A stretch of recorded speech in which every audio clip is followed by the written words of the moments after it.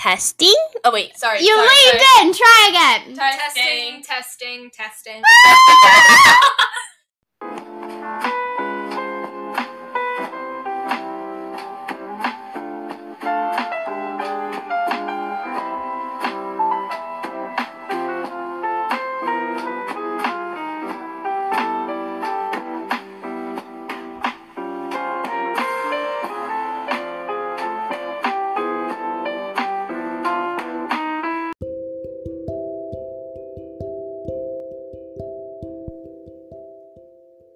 Hello, and welcome back to another episode of Book Dragon.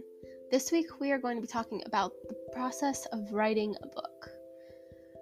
So, to give you a little bit of background, both Ellie and I have been in the process of writing a book for about a year now each. And each of us has very different opinions on how this should be worked. I think that it should have more of a structured outline and follow more of a plan, and Ellie just kind of flies by the seat of her pants. So hopefully this video will be helpful to you in kind of the different types of writing a book, or just like how to write a book if you don't even know how to. Now, before we get a little bit more into it, this podcast is sponsored by Bloomsbury Publishing, with new and upcoming releases each week and sales in Barnes & Noble, Target, Amazon, and more. Pick up this week's newest release at www.bloomsbury.com or check out our website. Check out our website for titles to interest you.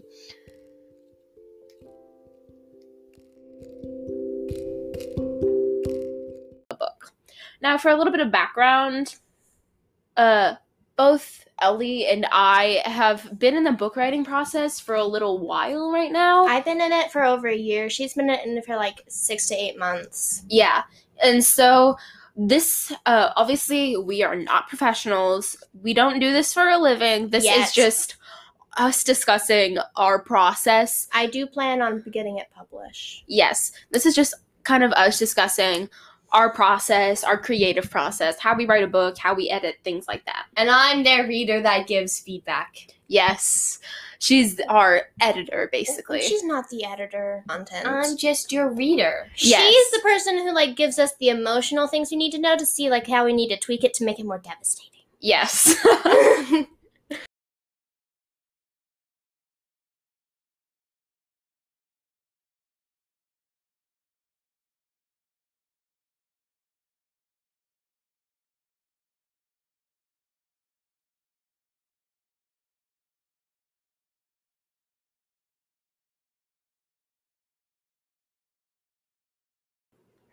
Okay, so let's get right into it.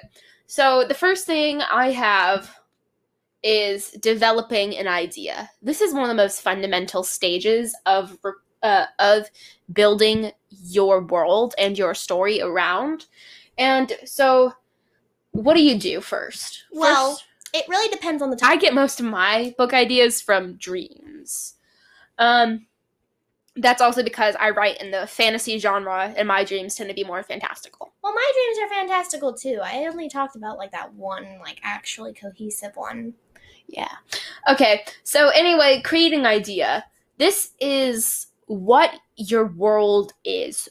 You might have characters pop into your brain and character traits pop up into your brain, but it's what the world is, what the genre is, and from there you're going to start to build a storyline. So you're going to start to create characters. So who's your main character? What's their motivation? And why is this character important to the plot?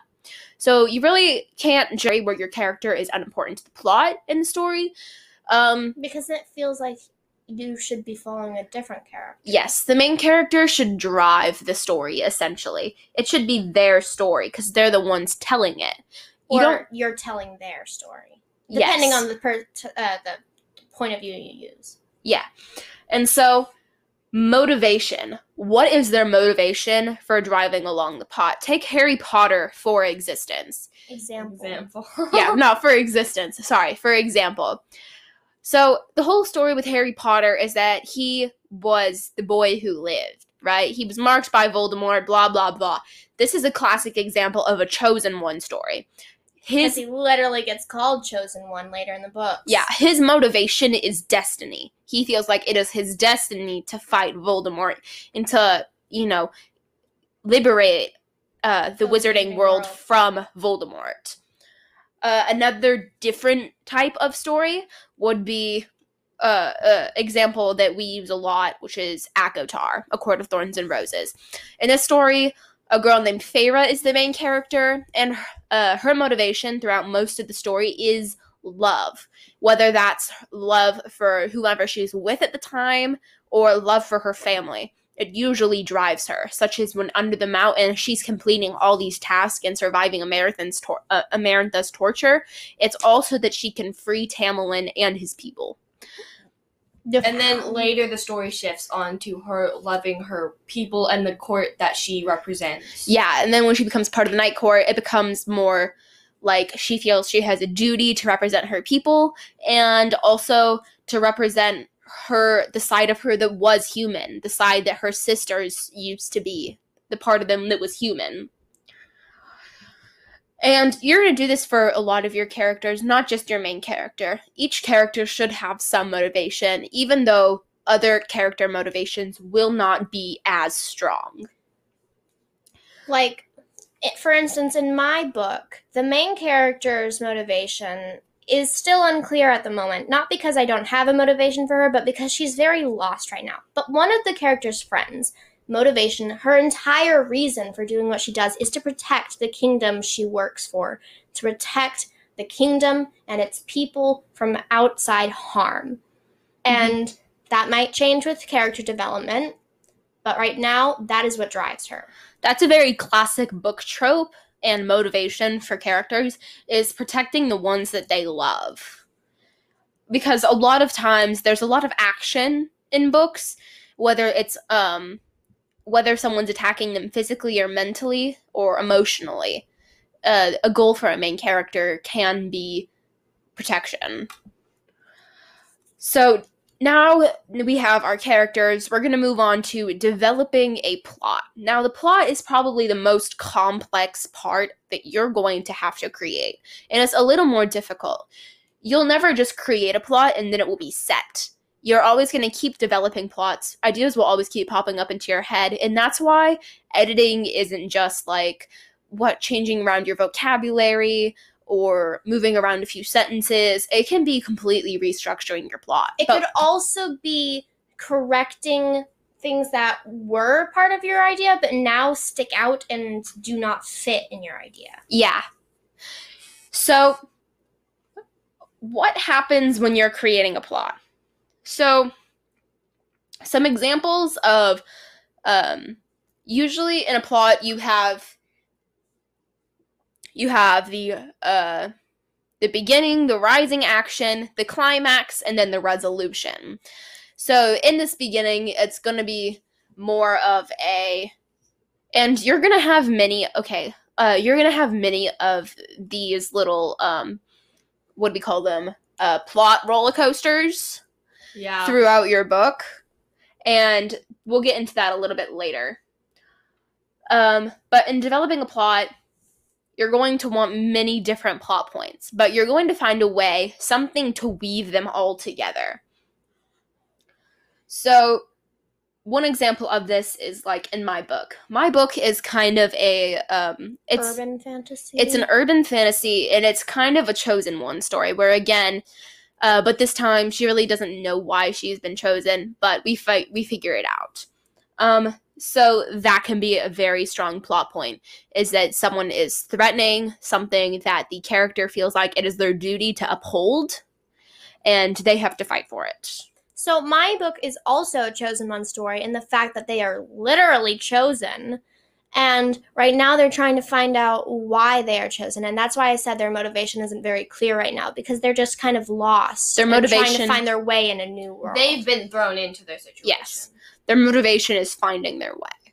Their motivation is finding their motivation. Yes. And so, next, it's, when you're developing a plot, you'll also want to use, you want a unique story. You don't want a story that's always been done before, but you also want to know that using some of the same plot threads from other stories are okay. And it's actually sometimes a good thing, because a lot of those things are So using tropes for existence. Not for, what do I keep saying for existence? For example. Yeah, for example, can be very helpful because those are things that readers have seen before, and a lot of times things readers like. If you've read a book, you know it's successful enough that it made it to you, and you know that trope may be useful. Yeah. Don't plagiarize. You can expand upon the idea. You are always welcome to improve it in your own ways or change it around, but don't just, keep the same idea.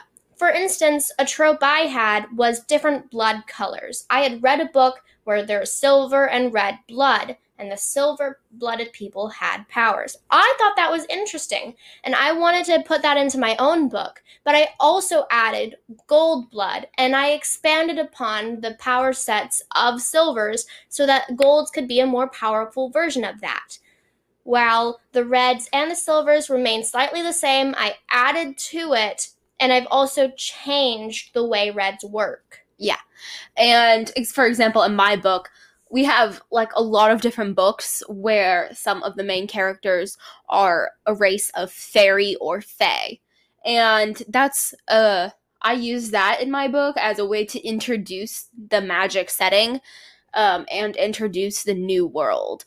And so that's another thing, is a lot of times you'll see split worlds. And how do you take an everyday world and create something entirely new? So, for example, in my book, there is Earth in the modern time, and the main character lives there, then discovers that she is part of a species of fae called Kintaries, and basically they live in this separate world after they were hunted down a millennia ago. And so to get through this world, they have to portal in and out. And so building this world was entirely different. You kind of have to think of a setting. And I'm a completely biased person when I say that Pinterest is great for learning how to develop plot points. I have Pinterest boards upon Pinterest boards upon Pinterest boards of this. Next thing about plots is how to set up a plot without giving away too much of the information. This is an important thing because you want to keep characters involved. You want to keep the people reading your book involved in the story, but you also don't want them to know too much too soon because then it gets boring and stasic. They need to be guessing still. Yeah, you want to keep them guessing. You want to keep them kind of on the edge. On their toes. Yeah. So you want to give them some information, but not too much. And you definitely don't want to give away the most important information early on in the book. You want to develop your plot lines slowly. Okay, so now we'll go on to topic 2, which is outlining. This will be the second step in your process. Outlines, some people don't do them, but to me, outlines are important. So what's the first thing in an outline? Of course, you have a beginning, a middle, and an end. So you want to develop that first. Where does your character start? What happens in the middle of the book? And what's going on in the end? What's kind of their mental space? What is different about these 3 different sectors? And the character development. Mm-hmm. And the different character development. What's their arcs? And so the next thing in that is you're going to be breaking down the beginning, the middle, and the end into acts.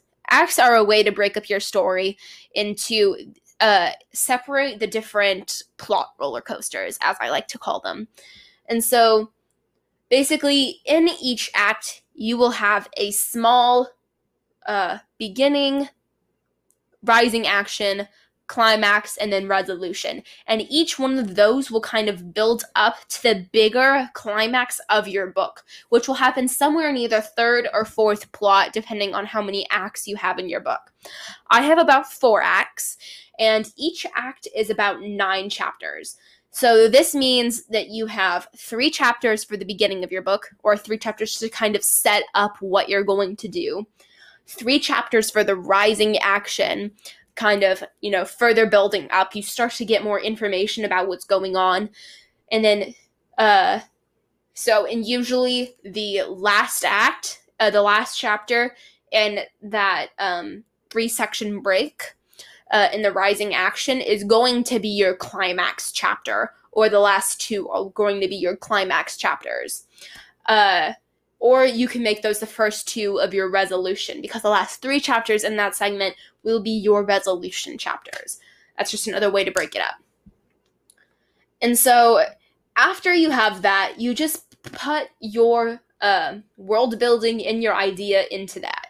And so now we have topic 3, and that's writing and editing. And while this might sound like the most straightforward of all of the topics, it can also be a little difficult. First of all, your first chapter. Your first chapter is an important chapter in your book because it's basically going to determine whether the reader continues to read it or not. You don't want to give away a lot of information way too quickly because that'll overwhelm the reader. But don't make it boring. Yeah, don't make it boring. You want to add a lot of detail, but not a lot of information. So make it very sensory. Give a lot of imagery in your first chapter. And also you're going to want to introduce characters, and you're going to want to introduce their character traits, or the most prominent character traits. So you don't want to... This is where you're going to start your story. So it's kind of the foundation and the building block. So you need to make sure this is a strong step. And then we have giving the right amount of detail. As we talked about, you don't want to overwhelm the reader with way too much detail way too soon. That just makes them want to quit, take a break, and, maybe not come back. So after this, the writing process is pretty simple. You just use your outline and you let your fingers type, or if you have chosen, you let your pencil fly across the paper. And, okay, so the next thing is what to do when you come to a writing block. So you have your outline, and you know what you're supposed to be writing, but you just cannot find the words to put it down on paper. And that is completely okay. It happens to the best of us. What you have to know is that the easiest thing to do when this happens is just to keep writing. Write anything. For all you care, if you're in the middle of a chapter, just create little parentheses. Put what happens in the chapter. It doesn't have to be very descriptive. Say, I don't know, your character is having a fight with the antagonist of the book. Character and antagonist battle it out. Character gets wounded, and then a love interest comes to rescue them. And then move on to your next chapter. You can always come back during the editing process and fill that in. Maybe you'll have more motivation to write it then. Motivation comes in bursts. It's not always going to be a constant in your life. And so when you have the motivation, take it. And when you don't have the motivation, just try to write something down. I swear it will help. Okay, now we move on to the editing process. And traditionally, when people think of editing, they think of correcting grammatical errors or moving around small sentences. But as we addressed in the beginning of this podcast, editing can be so much more. A lot of times, books will be very long. Like the lowest average for a book defined by NaNoWriMo would be 50,000 words. And that's still quite a few pages. And manuscript pages, it's about 110. And so in this, you're going to make sure you're going to read through. You're going to read through your book so many times that I guarantee you will become sick of it eventually. But you're going to need to keep rereading and changing around things. And you need to make sure that your plot flows. You want it to have a nice flow. If it feels kind of staggered, or it doesn't feel like the transitions don't really make the book cohesive, you're going to have to change something around. Even if you really liked it there, it might not be the best fit for your book. Like, for example, you have this chapter, and it's a great chapter, and it kind of develops a side character's plot, but it doesn't fit with the whole other plot, and it kind of breaks up your story. Make that a separate chapter at the end of the book. Make that a bonus chapter or an epilogue or something, but don't keep it there if you feel like it's breaking up your story. You could also move that section to a different part in the book that could fit it better. Yeah, that's also another thing. Sometimes it doesn't fit somewhere, but it'll fit somewhere else better. Like, maybe you just have too much information in this one chapter, and it's kind of just an information drop.